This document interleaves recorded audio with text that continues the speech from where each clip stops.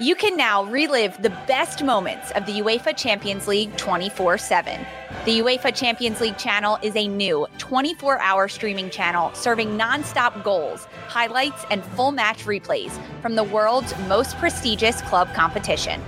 Reminisce on your favorite moments, legendary players, and brilliant goals with the UEFA Champions League channel, streaming around the clock on Pluto TV and the CBS Sports app.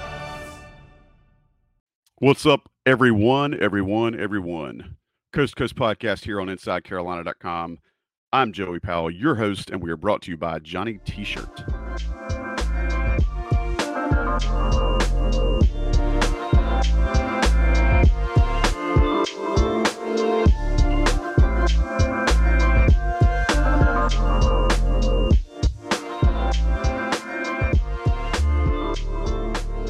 Fellas, I am glad you are here. It is October, which feels so weird to say.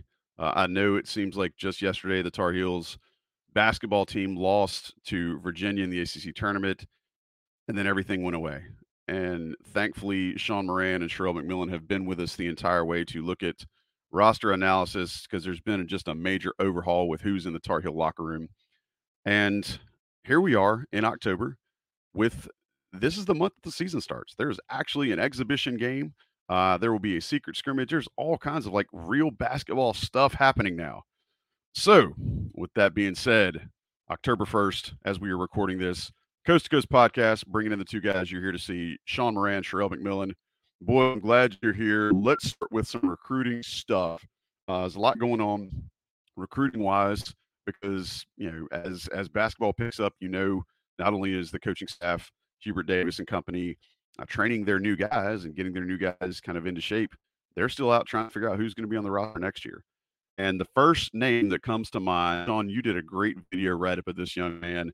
Sherelle, you've also kind of hinted at how the recruitment started, but Caleb Wilson, number 4 ranked player in the 2025 class, a 6'9" forward out of the Atlanta area. Sean, I want to give you the chance to talk first about, you know, your video breakdown and what have you seen out of Caleb Wilson and how do you think he might project to the next level? Yeah, first off, there wasn't anything in terms of a immediate commitment that we were doing the video. It was more, knowing that he had scheduled a visit in November. Not to mention just trying to start analyzing some of these top 10 guys with 2025 offers a little bit more. But for Caleb Wilson, I think definitely one of the more intriguing prospects, just given his size and at 6'8.5" with shoes on, how he likes to play. When you're watching him, he is on the perimeter. Definitely models himself as the Kevin Durant style on the wing. I think when you're looking at stats and diving into the film, because he played on the Georgia Stars Nike EYBL team, they did not fare well, so they didn't make it to Peach Jam.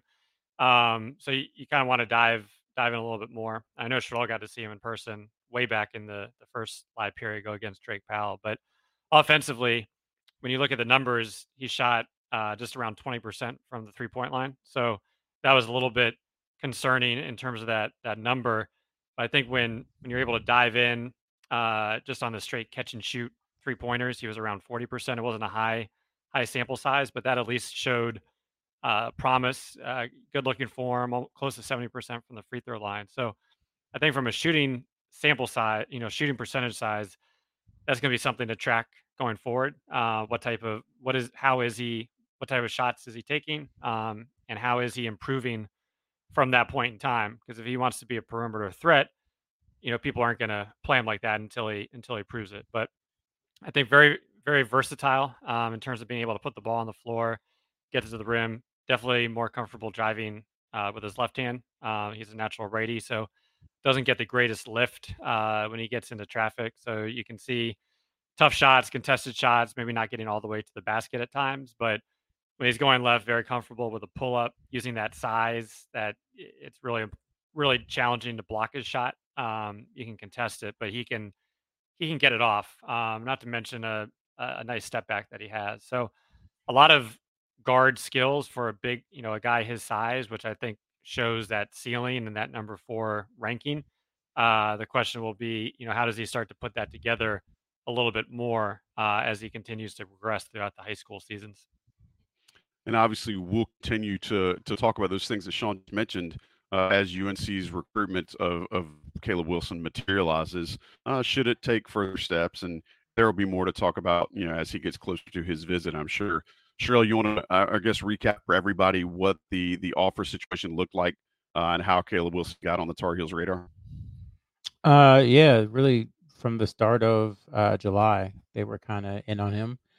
We'd heard the name before, but he had a game, I think the first night of the first period in April, and UNC was there watching. And then, of course, he played Drake Powell the next day, so UNC was there watching. And then pretty much they followed him throughout the summer. Just a player that I think they really like. They like his intensity.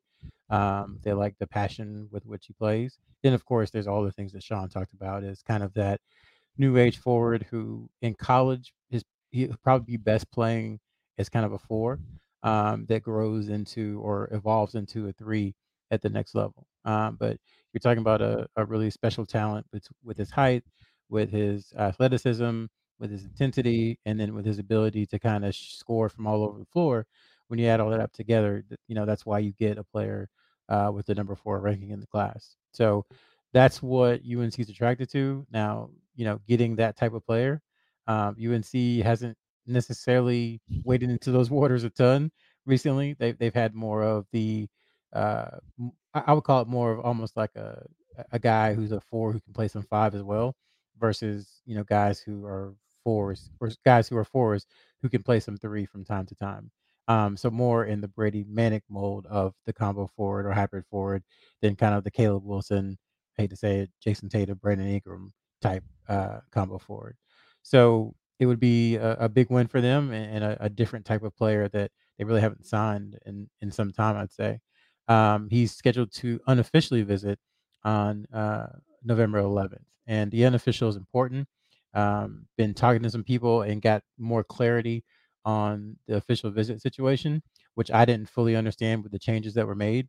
So basically, the overview is you can take official visits to as many schools as you want, starting August 1st of your junior year. However, you can only take one official visit to each school ever. So Hmm. UNC and other schools have to kind of be strategic in how they decide to offer up those official visits. Because if, say, Caleb Wilson wants to decide, I don't know when he wants to decide, but say he wants to decide in March of his senior year. Well, if he took an official visit to you in October of his junior year, that's kind of going to be, out of his mind. Things will have changed. So, but then also, if there's a player who wants to commit in October of the junior year, you can't really push it off much longer. So there's going to be it brings a new level of gamesmanship, I would say, to the official visit process, and I think that's why you haven't seen as many official visits scheduled with UNC in this 2025 class. Now, has the NCAA changed the ruling as to how many official visits the schools are allowed to have? Or have they? I guess what I'm asking is they've kind of taken the reins of how many the players can take and the prospects can take themselves. But have they changed how many that schools can host? I don't know that answer. I will find out and we'll get back with you. That's a good question. I would imagine they probably still have a limit because you don't want schools being able Hmm. to just have Right, unlimited unofficial visits. So, but we'll find that answer and get back to you. Sean, you wanted to follow up a little bit about some Caleb Wilson's game?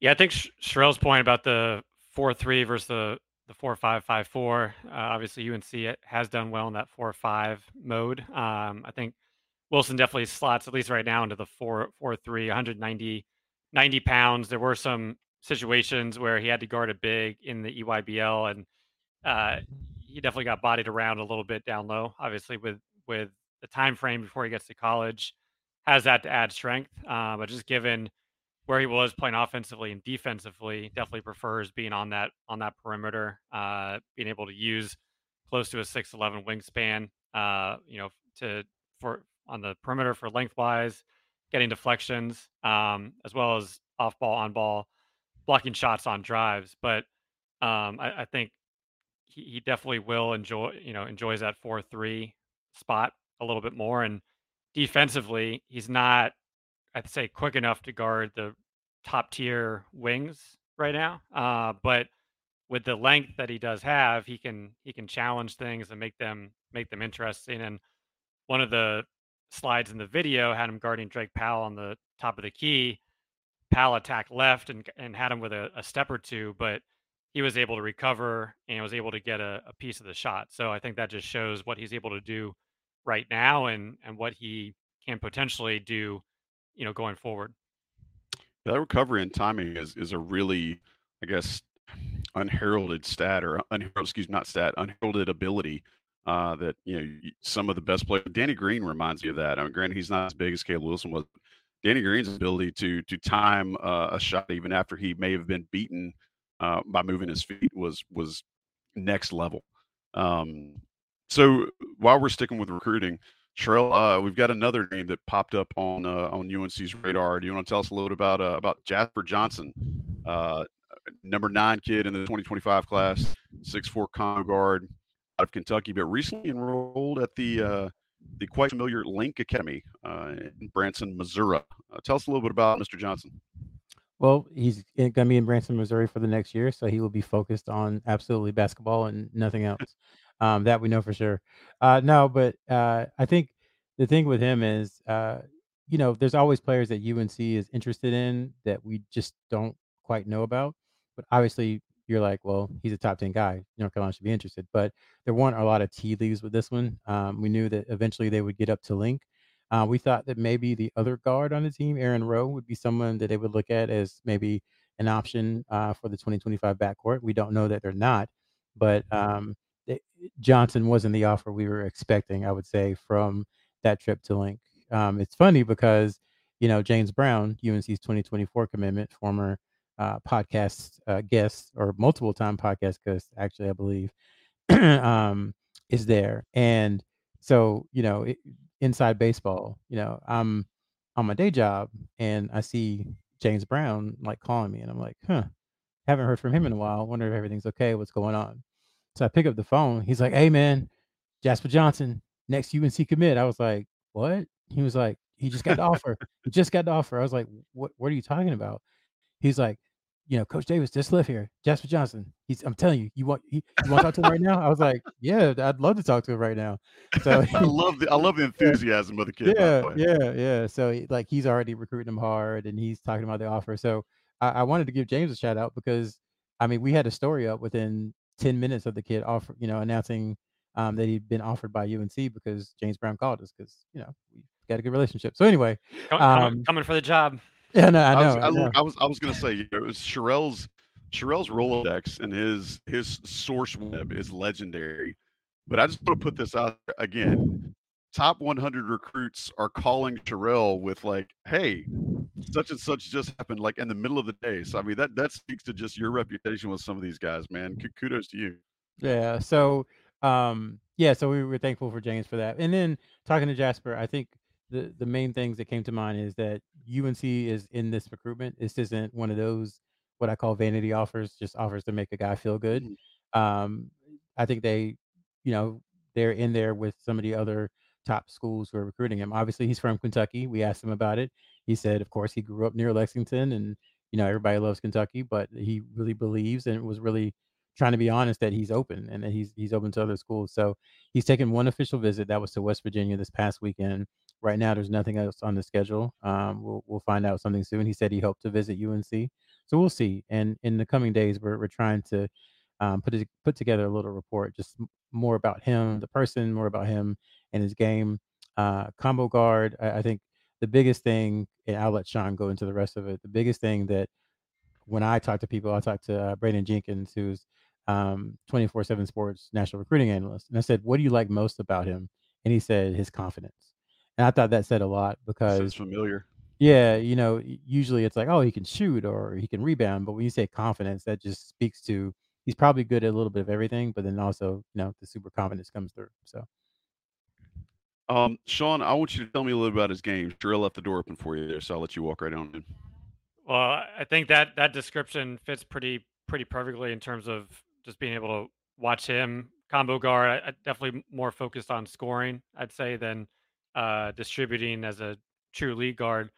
Left-handed, I think a good shooter from from deep, shot around 36% in EYBL, but going back to the same thing as Caleb Wilson on just catch and shoot opportunities was up closer to 45%. So definitely strong from the outside, but has a pretty strong handle as well, where he can definitely put some moves, freeze a defender, get him off balance. Definitely loves to attack left hand, his strong hand. He can go right, but I think unlike Caleb, where it was the opposite, he prefer to go left and finish with that left hand right now. But yeah, I think a pretty pretty unique guard, and will be interesting to watch him grow, especially at Lincoln Academy, coming from a smaller school in Kentucky where he did really well freshman sophomore year, and then playing on the 17-year-old EYBL circuit. So I think, yeah, Sherrill mentioned Kentucky. His dad played football at Kentucky, so I think that one will certainly be interesting. Do they really prioritize him? And then at the same time, how does he do at Lincoln Academy in terms of just that general progression that you would expect somebody to make, playing basketball at a school like that versus a traditional high school? And the link backcourt, as we talked about, is loaded. I mean, it's it's pretty much a college backcourt. So he'll definitely have the opportunity to go against really good players in practice. And now moving on to the folks who are sitting here saying, hey, what about the 2024 guys? Well, funny you should ask. As of now, North Carolina is no longer recruiting anyone in the 2024 class. Sherrill, the update there is? So for some time, we've had questions about exactly how much UNC is recruiting Boogie Flan, and I think it dates back really into the summer. They went to one of PSA Cardinals, his AAU team's games, back in July, and I'm not even sure it was for him. Now that looking back, and talking to people around him, talking to people around Carolina, there's just been really no communication between the two parties for some time, and he made it official this past weekend, cutting his list to 3 down to Indiana, Alabama, and Kentucky. So, UNC has moved on. Some people will wonder why. Don't have that answer right now, trying to find out. But for some time, UNC hasn't really been in his recruitment. And right now, we don't have evidence of UNC actively recruiting anyone in the class of 2024. They seem to have fully moved on to 2025. Someone could pop up, obviously, later on in the year. Someone could get released from their national letter of intent. There's a whole bunch of ways for high school players to end up in new places, but it seems that if there are holes, and there likely will be, that they are looking more at the transfer portal for those holes as opposed to the 2024 class. You mentioned Indiana, Alabama, and Kentucky. I actually saw that he had released a top 4, the fourth one being Johnny T-shirt.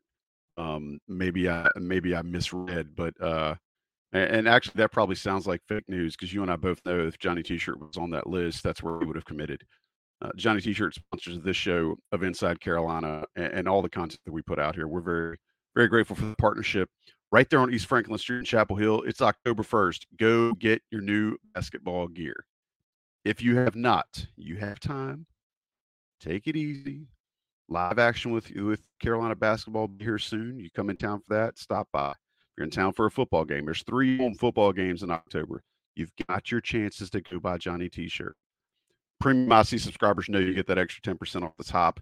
Hit them up. Go see them. We appreciate all they do for us. We want you to appreciate them as well, because they'll appreciate you. I mean, it's a nice little circle in how that works. Up and down and around in a circle, circular, feeling the flow, working it. Take a break. Let the national guys run some ads. We'll be right back to talk a little schedule rundown for Carolina basketball. You're listening to the Coast to Coast podcast here on InsideCarolina.com. All right, fellers, thanks for being around tonight. Thanks to everybody who's listening and or watching. We appreciate you. If you have not, please subscribe. You like this content. We want to make sure you get it immediately delivered to wherever it is that you consume podcasts, whether it's YouTube or Spotify or Apple Podcasts or whatever, however you get a hold of us. We want to get that automatically sent to your devices. So go ahead and subscribe if you haven't. If you don't like what you're hearing, let us know. We want to be. We will actually do. We'll actually do some. Some adjustments and some reads if we get some negative feedback, and we'll try to make sure you're getting what you expect, the high quality content that you're used to getting from Inside Carolina. Boys, let's look at a schedule, shall we? The Tar Heels, as we mentioned, start doing basketball things. They've already started practicing. They've got real basketball things coming up. We mentioned prior to the break, they will have their uh, was it live action with Carolina basketball? I just said it before the break. I don't know. I can't remember. Got that coming up, and then they'll have their secret but not so secret, but double probation. But maybe we can talk about it, but maybe not. Scrimmage with FAU. You may remember FAU from the Final Four last year. So there will be that coming up. And then, fellas, we got an exhibition against St. Augs. St. Augustine's or St. Augustine's, depending on which part of North Carolina you're from, will play in the Smith Center. I love that Hubert Davis does that with HBCUs, specifically ones that are close to home. Is there any reason for us to talk about that exhibition? Yeah, no. Sherelle says no. Sean says no. I love that. I love consensus from you guys. You're really primed for our edition of No Cap or Sus later on because you're already agreeing. It's great. So first couple of games, and this is, you can tell these are early season games too because of the times. You've got Lehigh on November 12th at home, and then you've got UC Riverside on November 17th. It's a Friday evening. Sean, I'm going to ask you know anything about Riverside ball? They do have a good coach. I've not been, trying to get from LA to Riverside for a game is might as well be going to North Carolina to DC. So I was hoping that there might be a return trip out to California next year with Maui, but not too much. Good coach, but you'll have to come back to me closer to the game time on Riverside. No worries. I love that you already made it about you because of the difficulties there and then wanting the return game. I love that. I would also be the same way. I'm not judging at all. Sherelle, I don't know that I ever remember UNC playing Riverside. Am I missing something? I can't recall. I'm sure they did at some point in like 1972 or something, but not in recent years. I can't recall. It's a random program. All right, so then the Tar Heels get real tough real quick. They'll be playing at the Battle for Atlantis in the Bahamas. Tommy Ashley always talked about his fond memories of going down there and watch the team play. And it seems like it's a really fun trip, probably second only to Maui. And God knows if that's ever going to come back. First game, they're playing against Northern Iowa. Last time the Tar Heels played Northern Iowa, did they? Is that the one where Marcus Page, the fighting Marcus Page, is lost in what was his homecoming game, or have they played since then? I don't know. I thought that was the last one. That was the day that the football team clinched the ACC Coastal at Blacksburg, and I remember everybody was on the moon. We were walking back to the cars, the parking lot after that game, and looking on our phones, and yeah, the fighting Marcus Pages were beating actual Marcus Pages in basketball. Anything you remember about Northern Iowa, and do we expect this to be, just a hey, do your thing, Tar Heels, move on game, Sean? Well, no, I definitely wouldn't consider it at that. I mean, especially coming off of last season, and even the Portland game, before the downfall began last year. Northern Iowa, Ben Jacobson, he's been there for forever. I think for almost 15 plus years. They didn't have a great season last year. I feel traditionally, them playing in the MVC, playing in the tournament, going back a few years, getting into that second round. But I think this one will be a slow game, ugly game, and it'll be a good test, but definitely not one that UNC fans should count on. But a game that they will be heavily favored in, and that should be a win. But I think hopefully last season made it clear that no game should be taken for granted. Yeah, and this is one of the things too where I don't think it's going to be hard for Hubert Davis and his staff to motivate these guys to recognize, what letting early season games get you can do for you for the rest of the year. I don't think that's going to be difficult at all. Sherelle, then so that game against Northern Iowa will be on Wednesday, November the 22nd. They'll turn around and play the next night against Villanova or Texas Tech. Again, two teams that depending on who you talk to, have a chance to really do some things. Do you have any thoughts about either one of those squads? Oh, let me jump back a little bit on the opening games and up to Northern Iowa. Like one thing in the 2 years of Hubert Davis that we haven't seen, maybe outside of like the Citadel game, is them just really just destroying a team Oh, less talented than them. It always yeah, feels like it's kind of a struggle, or they're up, they're up by 8 at halftime, then they push it to 18 to feel comfortable. But there's never just like that second gear where they go in and just annihilate someone by 40 or 50. Again, really outside of the Citadel. They've done it some a in handful. conference. Yeah.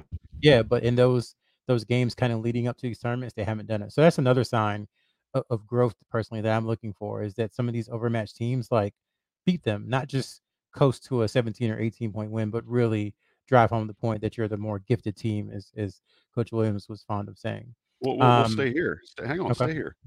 We talked about like that was something that was a real hallmark of Dean Smith and Roy Williams teams is like they would absolutely pants teams that they were more gifted than to use your quote of Roy Williams there.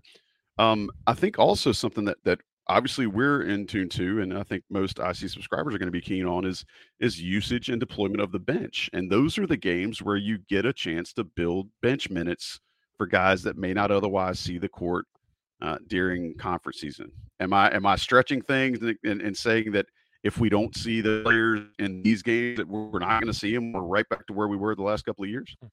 Well, it's chicken and egg, right? They didn't blow out the Absolutely. teams, so if you don't blow out the teams, you have to make sure you win. So you got to keep your best players in for longer. So I think it all works together. We'll see. It could just be that Hubert Davis wants to play 6.5 people. That just could be it. But I still don't think we really are at the point of knowing that yet. And the other thing is like there's 5 days, but the first 4 games, each one is either 5 or 6 days in between. So there's no worry about playing back to back or any of that stuff. So I think we'll have a good read on kind of the bench usage really in those first 4 games, because if they're up 25 and Armando Bacot is still in the game, the under 4 timeout, then maybe that's a sign that, the bench is not gonna get played much, and that's just how Hubert is. But if they're up 25 and Armando Bacot is out at you know, right before the under 8, then maybe it's the situation where he's trying to build that depth, but I just don't think we have the answer yet. By the way, I neglected to mention they do play Radford on November the 6th. That's the first official regular season game. That's a Monday night. Who wouldn't? Absolutely. Who in their right mind would forget a Monday night home opener against Bradford? I think I just got so distracted by Lehigh. Shout out to Duke. All right, to Sherelle, Villanova, Texas Tech, Paradise Island, Bahamas. Feeling either one of those teams? Do you feel like they might be bringing some stuff back? And are we looking at this is already a potential early season pitfall for the Tar Heels? I mean, Villanova is kind of loaded with everybody they brought back and what they got in the portal. So I still think the jury is out on Coach Neptune, whether or not he's, a really good coach. That's a question people will want to answer to in his second year. Texas Tech, I can't say that I know much about them other than Kerwin Walton's on the roster. So maybe there's a revenge factor there if they were to play them. But if it is Villanova, that's going to be a tough game, and that's going to be a really good test early on in the season. North Carolina typically, has one of those games early on in the year where it just nothing works correctly. So it'd be different for this year's team. If they came out of the battle for Atlantis, either winning it or finishing second or something like that. So if it is Villanova, that is a tough test for UNC with some guys that we thought at one point might end up on the UNC roster. So that should be a fun one if it happens. And if I Yeah, remember correctly too, sorry, Sean, if I remember correctly too, I think Villanova's got some old dudes, which we would think North Carolina is going to be basically one of the older players in America. But I mean, just looking at Villanova's roster, Justin Moore, DJ Bamba, Kim Hart, transfer from Maryland, Tyler Burton, the transfer from Richmond, and Eric Dixon. I mean, I feel like they've got some old dudes too. Sean, am I right there? yeah. I think that potential matchup would be pretty much the championship in terms of the best two teams in the tournament. Obviously, Villanova had a disappointing year last year, lost Cam Whitmore, but I think Eric Dixon versus Baycott both have been around forever. Dixon gives up some size, but super strong. So I think that would he present some challenges to Armando in certain ways, but also seeing how Armando adapted to that. And yeah, they added a lot from the transfer portal. Probably one of the better hauls of the transfer portal, just given I think some of the struggles Villanova's seen on the recruiting Hmm. front. Not to mention Mark Armstrong, who was highly touted coming in, didn't really do much last year, but could potentially take that freshman and sophomore year leap. So that could be a really good game if it happened. And so then, where regardless of how the Tar Heels will fare, they will play a game against on Friday, the 24th, either Arkansas, Memphis, Michigan, or Stanford. I think Michigan, Stanford, and I'm not sure how Memphis is projected in the preseason. Um, but I think Arkansas, most folks would think would be the leader there. Sean, do you have you have a read on that? Druthers on that a matchup if it were to be North Carolina against somebody like Arkansas? Yeah, I think you can probably count Michigan and Stanford out from making it that far. I think most likely it would be Arkansas, Memphis. If they get hot, they're going to have some athleticism, so they could definitely make it that far. But I would say Arkansas, Memphis that'll be the matchup going into the championship. All right. Well, if that is indeed the draw there, the Tar Heels would play back-to-back SEC opponents because they will come back home to Chapel Hill November the 29th and play that very next Wednesday Rick Barnes and his Tennessee Volunteers. And man, that's I hate to say this, but Tennessee has been fun to watch of late, and I think that everybody knows Rick Barnes' history with Dean Smith. He and Roy Williams were obviously friends, depending on who you talk to. But and that Tennessee, most people have them preseason top 10. Sherelle, will this be the time where we finally see Jonas Adu in the Smith Center? Yeah, I think we definitely will, and it's going to be a good matchup. He really last year towards I would say the end of the season, and especially in that game against Duke, came up strong for Tennessee in the tournament. They bring him back. Vescovi is back. Josiah Jordan James is back. So they've got a lot of talent, and then Freddie Delone is a guard who I'm not sure exactly how he is in the rotation. Obviously, practice hasn't started and stuff. From Fayetteville, who played at Word of God, who played for Garnet Road, who really kind of came on strong over the summer. I haven't kept up with him, but a lot of people have really strong opinions on him and think he's going to be a really good player. So they have talent, they have experienced talent, and as I know Hubert Davis isn't Roy Williams, but Rick Barnes gave Roy Williams all kinds of fits. At Tennessee, Regardless of where they at played. Texas, Tennessee, Clemson, wherever he's given fits to Roy Williams. So even though Roy Williams has a good record against them, so I think it's something to watch. It's a talented team coming to the Smith Center, but you would think that North Carolina being home, that should help a ton with Tennessee coming in. I can't believe you failed to mention portal superstar Dalton Knecht. Yeah, another player that North Carolina talked to and just didn't really go anywhere. But Yeah. I want to see his jump up in competition because going from Northern Colorado to the SEC is a big jump. And then the question would have been similar at UNC too. But he's a guy who can shoot, he's super athletic. So a lot of pieces that have to fit, just like really every school. Honestly, Yeah. I think the games in the beginning of the year are going to be pretty ragged. Not just Carolina, I Absolute think around the crapshoots. country Yeah. because there's just so many new parts for everyone. And this is a new phenomenon. Really, it's only the second year of this kind of portal movement. So people still, I don't think, are used to incorporating portal guys and freshmen and guys with a different role this year all at once against good teams. Like that's hard to do. Yeah. Well, and a couple of days later, the Tar Heels will open up ACC play against Florida State. Not really sure how to read them, but that is the first conference game of the year. And of course, why wouldn't you be playing conference opponents in December? But then, all right, so let's hear this out. UNC goes from playing Atlantis, where they will face either Villanova or Texas Tech, so potentially Villanova, then Arkansas, home against Tennessee, who was a preseason top 10 team, an Elite Eight squad from last year, and then home against Florida State. They get a little bit of a break. Oh, wait, it's a conference game. Then they travel to New York to play Connecticut in the Jimmy V Classic. And man, you can say what you want to about other schools scheduling. You cannot knock Hubert Davis for playing the top of the top. They'll play UConn, and then they'll play in 2 weeks after that, December the 16th, in Atlanta against Kentucky. Sean, what does it mean for Hubert Davis and his staff to have like all of these big potential pitfalls early in the season? And I don't even say potential pitfalls. Let's take that. That sounds really negative. What do you see in knowing that North Carolina is going against like all of the blue bloods, all of the hot, up and coming new talented schools, and a lot of schools that had great success last season? Well, I think that November 22nd through December 16th timeframe, that can either be extremely long and painful for all the UNC fans, or it can be a pretty exciting time, because that I mean, looking at that schedule and then re-looking at it, that's a lot of good teams, a lot of competition.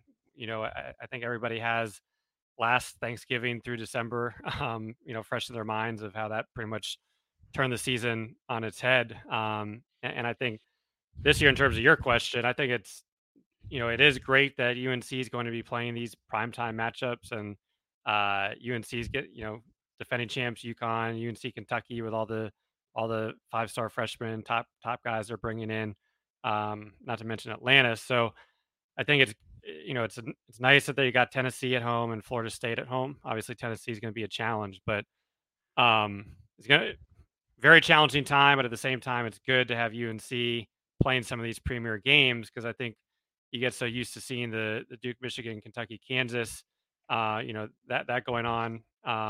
Those games getting the headline, which of course it will, but to play in the Jimmy V Classic, which UNC hasn't done for quite some time, and then Kentucky as well. So it'll be interesting once we get a little closer and we start going through records and what we think wins and losses will be. But they're going to have to hit the ground running and get everybody acclimated, because there's a few games to get everybody going in November at home. But at the same time, you also need to hopefully be seeing what you have from your bench, because then you're going right into it, and we've seen how that's gone the last 2 years. And North Carolina will head to Charlotte to play in the I Want Some Swag Sherelle McMillan Jump In Invitational against Oklahoma. This is the third year, right? Is this the second year? I can't remember. I know they played Michigan. Did they play Florida? Second year. Okay. So they'll be playing Oklahoma at Spectrum Center. Sherelle, I'm sure you will be up front and center for that game on December the 20th. That's a Wednesday night. Am I correct? All right, you're shaking your head. This is sometimes an auditory medium, so yes, I will be in attendance.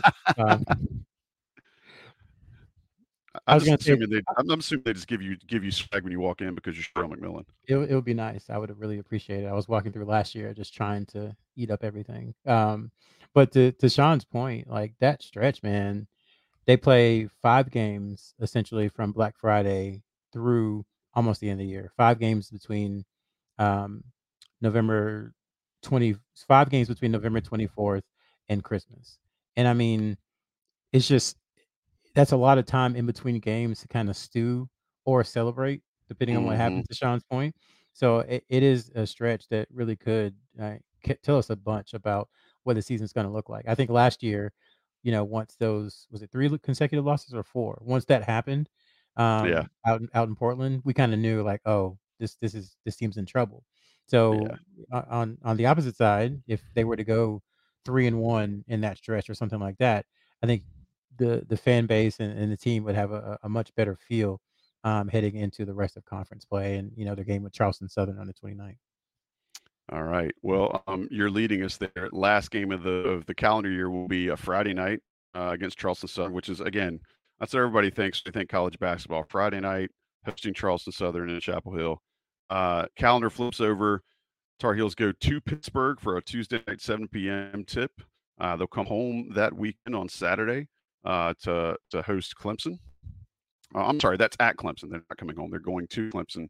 I love that the schedule now says that game will be on ESPN2, but they have no time allotted for it. They have no idea what time the game's going to be. It'll be Saturday, January the 6th. And then they play on the road again at NC State. So that's 3 conference road games after the early December home tilt against Florida State. So UNC opens up with 1 home and then 3 straight conference road games. The third one being Wednesday, January the 10th at NC State. That'll be spicy. 8:00 Wednesday night in Raleigh. That one will also be on ESPN. Then they come home. I know I had faked you a minute ago. Then they come home that Saturday to host Syracuse. 1 p.m. on a Saturday afternoon, and everybody will love to go to that game. Guys, any trepidation about those 3 games to open the season on the road, and then coming home to play Syracuse, or do we feel good about that, Sean?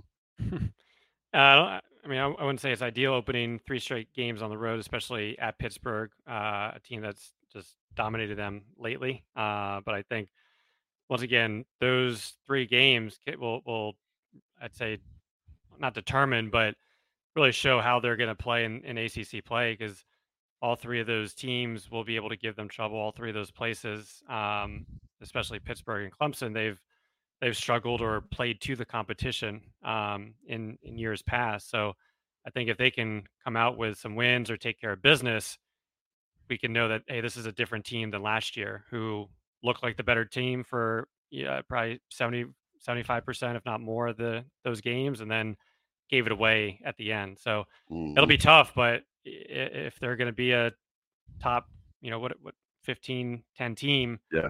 with that senior experience, they'll need to come through instead of giving them away. If Yeah. anything else, I'm sorry. Go ahead, Trill. No, I was going to say, to Sean's point, this is where you would expect all of that experience from all of the guys on the roster, the 4th and 5th and 6th year guys.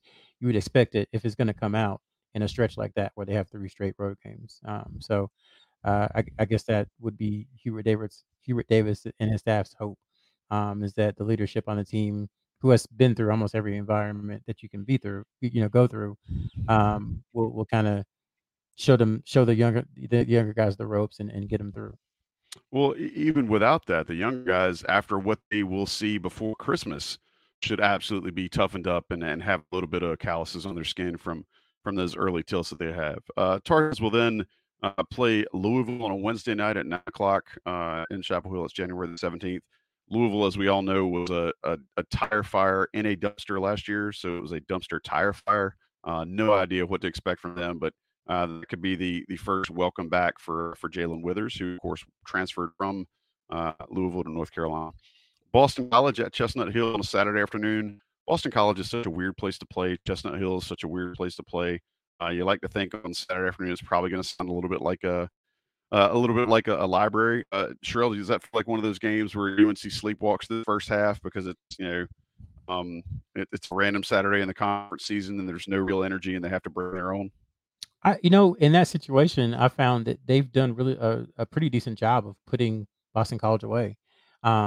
So even Hubert Davis's first team, I think, went up there and just kind of blew them out. I think it was as the COVID year, excuse me. I think the COVID year might have been the last time they were there, and they won by 35 or 40. It was one of the better games of that season. So I think I don't want to say anything's a must win or anything, but that 4-game stretch right there, with what they have coming up in the second half of ACC play, like that needs to be a 4-0 stretch. 3 home games in at BC. Yeah. You don't want to call it must win, but that needs to be a 4-0 stretch for them, I think, to really reach the goals they want to reach. Well, and also, I mean, there's something you got to think about. That is as marquee a matchup as you get on a Saturday afternoon at Boston College on the CW. Like when I think of Tobacco Road and classic knockdown, drag out UNC ACC tilts, that's what I think of, right? Sean, Tar Heels will then go on the dreaded Saturday to Monday run. They will play Monday night. They'll host, thankfully, so they won't have both games on the road, but they'll host Wake Forest. Do you have a sense as to where Wake Forest might be going this year? They've been such a weird team to follow. Well, I think before the Boston College game, always a smart move, taking UNC in the points in Boston. That's tended to work out well in the past. And I think if you're going to do a Saturday, Monday till, you couldn't ask for better at Boston College than coming home against Wake Forest before going back on the road. Wake will be, they lost a lot. They're in the news, but they've done tremendously well in the transfer portal the last 2 years. And I was pretty high on Hunter Salas as a guy coming out of high school. So given the track record of what they've done, I'm excited to see how he does at Wake this year. So if it was at Wake, it might be a little different, but I think that one should fall into the win column for UNC. After that, Tar Heels will go on the road Saturday at Tallahassee for their second of 2 against Florida State, and then on the road that Tuesday against Atlanta.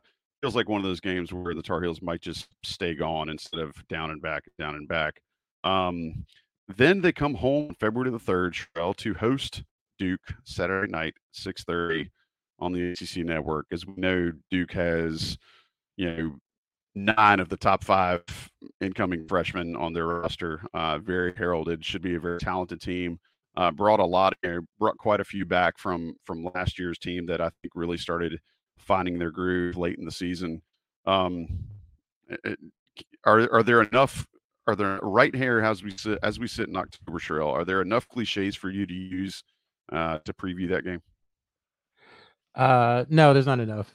We could take some time, but I mean, Duke's a talented team, man. There's no way around it. For sure. And this is the first time in a while, I think, that they've had someone like Filipowski come back, a player as impactful and as good, and frankly, last year at times as dominant as him. And I'm not even. He's might not even be the most talented player on the team because Tyrese Mhm. Proctor also came on towards the end of the year, and you talk about a guy, 6'5", and just has a world of skills that are still developing. And that's not to mention guys like Mark Mitchell and Roach, who's back as a senior. So there's a ton of talent, a ton of incoming talent. I think, as always, it's about how you mix it together, how you define roles, because it's tough when you have. I mean, they have 11 guys who I think really probably believe, probably 12 guys who really believe they should be getting, a lot of minutes and playing a lot of time. So it's a good problem to have if you're John Shire, but it is also tough managing those personalities. I think as Hubert Davis saw last year, and managing, minutes and all the stuff that comes along with probably potentially a preseason number one ranking, likely a preseason number one ranking. Yeah, that's a lot of alphas.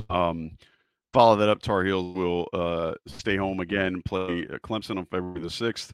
Clemson and Chapel Hill used to be a thing. I'm sure I'm probably still ripping some scabs off by mentioning that.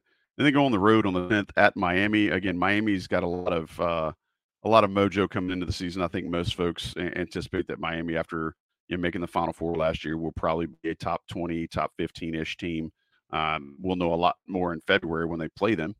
Tars will then go on the road for their second one at Syracuse, and then back home against Virginia Tech, and then Virginia. So I mean, that's a weird little stretch there. You've got Duke. That's this is the meat of the conference season. Duke home against Clemson, road Miami, road Syracuse, and then Virginia Tech, Virginia. Sean, do you feel like that's the stretch where you'll probably start seeing some guys? I don't want to say get hurt, but where you'll start seeing the wear of a conference season start showing up on some players and guys hitting a wall, and maybe if there's think about how Seth Trimble was doing last year, then all of a sudden you kind of got into that place in conference play, and he just his playing time went away. He started struggling with his shot. Is this the place where that's most likely to happen? Yeah, I mean, you're a full month into conference play. February, that's where the grind really begins. So I think it'll be important, hopefully, where depth is established. You're playing, as Sherelle mentioned, number one preseason team, Miami, that Jim Larrañaga always has given UNC trouble, and then at UVA where Carolina doesn't win. And hopefully this could be the year that changes that. So that's a tough stretch. And I think that's all the more important for hopefully the ACC to do well out of conference, so that these wins are counting for something versus really only one or two schools like the past 2 years. Yeah, and then after playing at Virginia on February the 24th, UNC's last 4 games, 3 of them are at home, and then you have the road game close the season at Duke. You've got Miami at home on February the 26th, 7 o'clock. It's a Monday night.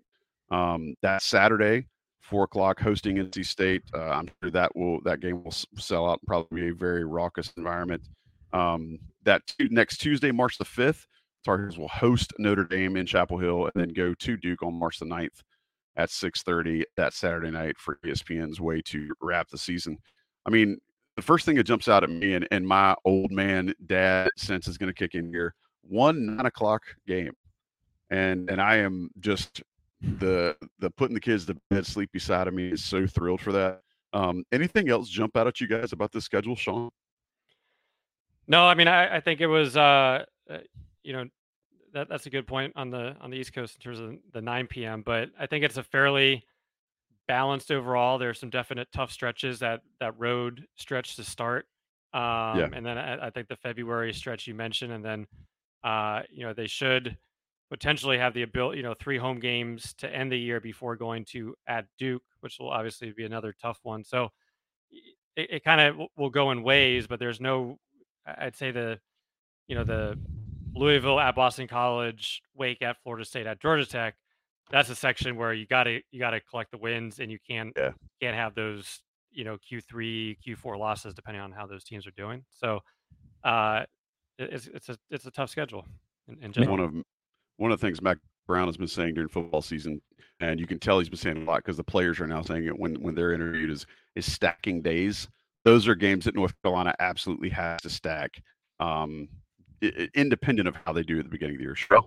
I was gonna say make your layups. Like, Yeah. no disrespect, because it is disrespect to say that team is the layup. So, you've got to make your layups during that time, like Sean said. I think the other two things I would mention, that Saturday, Monday turnaround with UVA and Miami is brutal. That is tough. I mean, because UVA, I think will be back to being more like UVA than they have been in the last couple of years. Got a couple of good transfers in. Of course, some guys who redshirted, like Leon Bond, who are going to be really good players. And then you have Reese Beekman, who, I know Carolina fans don't want to hear this, was probably the best defensive player in the conference last year, up him and Leaky. So I think they're back. Miami is going to be a really good team for those who are inclined into such proclivities. They would make a really good kind of stretch bet to win the ACC. But then you finish with 4 of 6 at home. So Yeah. if they can just kind of make it through, split those two at least, and then make their layups on the way in, and see what happens at Duke at the end, I think they can have a really respectable conference record, and be closer to what UNC fans expect. Well, in that vein, let's play a quick round of the world's most famous and appreciated sweeping the country game show, No Cap or Sus. As you know, if you listen to the show, No Cap meaning that is a sure thing, or Sus meaning I'm not sure about that, and that is quite suspect. I will pose a statement to both Sean and Sherelle. They will say whether that is No Cap or that is Sus. Boys, you ready? Always. All right. All right. No Cap or Sus. UNC will lose 5 or more times before the end of 2023. Sean, Hmm. No Cap or Sus? Oh man, I feel like last year, where we're gonna go all no cap, which I will do. I think they'll take a few losses, but yeah, 5 before the end of the year would be pretty much in the same boat as last year. So gonna go no cap. They will not lose 5 games by 2023. Let's see. I said UNC will lose 5 games. So what Then sus, you're saying is sus, that it's Sus. sus. All right. Yeah, You're yeah, not used to saying Sus. You've yeah, gone No Cap since we started the show. yeah. Sherelle, No Cap or Sus? UNC will lose 5 or more games before the end of the year. I'm sorry, we have to agree again. I'm gonna say that's us. I think 3 or 4 is probably more likely. You would expect one of the UConn, Kentucky games probably, but I think they know how important it is to your point, stack a couple of Q1 wins early on in the season, because that changes how the computers and how everything looks at you for the rest of the season. So I think they'll go in with a level of importance this year that maybe they didn't have last year, and not lose 5 games before the end of the calendar year. All right. Second one, No Cap or Sus? Sherelle, I'm coming to you this time. UNC will win 2 of the matches against Tennessee, Kentucky, or UConn. So No Cap or Sus? UNC will win 2 of those 3. I'm gonna say that's us. Um, that's tough, man, because Kentucky is gonna be preseason top 5. Mhm. UConn's probably gonna be preseason top 5. I think they get Tennessee because it's at home. But I wouldn't feel comfortable saying they're gonna beat Kentucky or UConn on a neutral floor at this point. They can, obviously, but I wouldn't feel comfortable saying they will. Sean, same question. North Carolina will win 2 of the 3 against Tennessee, Kentucky, or UConn. Is that No Cap or is that Sus? I think this is finally the moment we disagree. I'm gonna go no cap, 2-1, wins against Tennessee, win against UConn, lost to Kentucky. Man, listen to him. I was confident with his statement. I love that you had the 2 of the 3 already laid out there. All right, last one for this edition of the world's most famous game, no cap or sus. Sean, UNC will have less than 2 home losses this season. Is that no cap or is that sus? Sorry, listen, how many? 2 home losses this season. Or I'll say Um, two or less. I'm gonna go sus on that one. I think they'll have more. They'll have more than that. Sherelle, UNC will lose 2 or more home games this year. Is that no cap or is that sus? I think that's no cap. I think 2 is about right. Probably one of those games against one of the top 10 type ranked teams coming into Mhm. the Smith Center.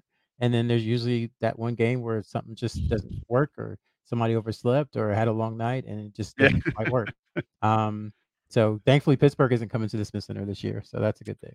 That's the fire everybody game that we undoubtedly get every single season that, and everybody loses their mind on. Rightfully so. That's what fans do.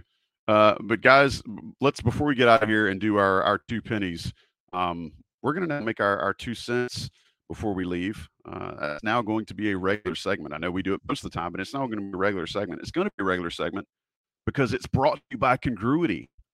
As a new sponsor here on East Carolina, we're so glad to have Congruity on the team. Congruity is the leading provider for Tar Heel business owners' payroll, HR, and employee benefits needs. Congruity is from North Carolina. They like to say that it's national coverage with a local presence and personal support. They're kind of the opposite of these big box guys you hear about. Darren and Matt have a great team, and they will provide you personalized and local experience from right here in North Carolina. They can empower your small to mid-sized business so that you don't have to worry about your HR, your payroll, all of that nightmare stuff. Look, as a guy that runs an organization, I know what a nightmare that can be. Congruity will get you with top-of-the-line technology so you can keep up with all of the trends that are happening. And again, you don't have to worry about it because Congruity will take care of it. And these dudes are absolutely obsessed with customer service. They will become part of your team. They'll take care of all the heavy lifting, the administrative support that bogs you down. Let them handle it. You go run your company. Let Congruity take care of this. If you'd like to find out more about them, visit congruityhr.com/Tar Heels. You can learn more about them, fill out a form, and one of their consultants will reach out to you, and they will give Inside Carolina subscribers a payroll and HR assessment for your business for free. The low, free 99. That's congruityhr.com/Tar Heels. Glad to have Congruity on the show. With that said, give me your 2 cents before you get out here today, bro. I think coming up this upcoming weekend in Colorado Springs is really the premier basketball event of the fall, USA Basketball. Both Ian Jackson and Drake Powell will be there in the 2024 class. They used to have it smaller where it'd be in one gym, but they've expanded the fall camp, which is actually where I first met Sherelle in person at many years ago, into Oh, 2 gyms. So they'll have the younger guys in one, the older guys in another. The 2025 class, that'll probably be split by birthday, but all the offered 2025 guys will be there. And then you have some of the 2026 guys I'm sure we'll start to hear about going forward. Used to make it to this every year. Unfortunately, will not be there this year, but we'll be following as much as I can online. So just something to be aware of. But you'll have the UNC guys and then all the offer guys competing in probably one of the best competition spots in the country. love that. That's a great way to throw out our first Congruity sponsored 2 cents. Sherelle, you got 2 cents you want to add before you get out of here? 2 cents, 2 UNC commits officially visiting for live action. We've confirmed that James Brown will be there, and that Drake Powell will be there as well. We're waiting on one more confirmation. Read between the lines if you wish. We haven't gotten it yet, so we can't say it. And then I would say just, there probably will be other recruits there, but as it gets closer, we're only about 2 weeks away from it. As it gets closer, we'll update those. And this is our last time talking before that happens, so the next time we talk, we'll have actually seen the UNC basketball team, even if it is a quick scrimmage, like play against each other. Man, it's hard to believe that here we sit, and the next time we will talk, we will have we will be able to talk about everybody's freakouts, like the unnecessary reactions. Maybe we'll play a little no cap or sus with some unnecessary knee jerk type reactions from live action with Carolina basketball. Fellas, I appreciate it. Thank you guys for making time for us. I always love what you bring to the show. Shout out to everybody who listened, who's downloaded this, and who has checked us out. We do this for you, and I hope you appreciate what you're getting. We appreciate Johnny T-Shirt and Congruity for sponsoring, and shout out to John Siegley for producing this show. But until next time, this has been the Coast to Coast Podcast on InsideCarolina.com. For Sean Marin, for Sherelle McMillan, I'm Joey Powell. We will talk to you sometime very soon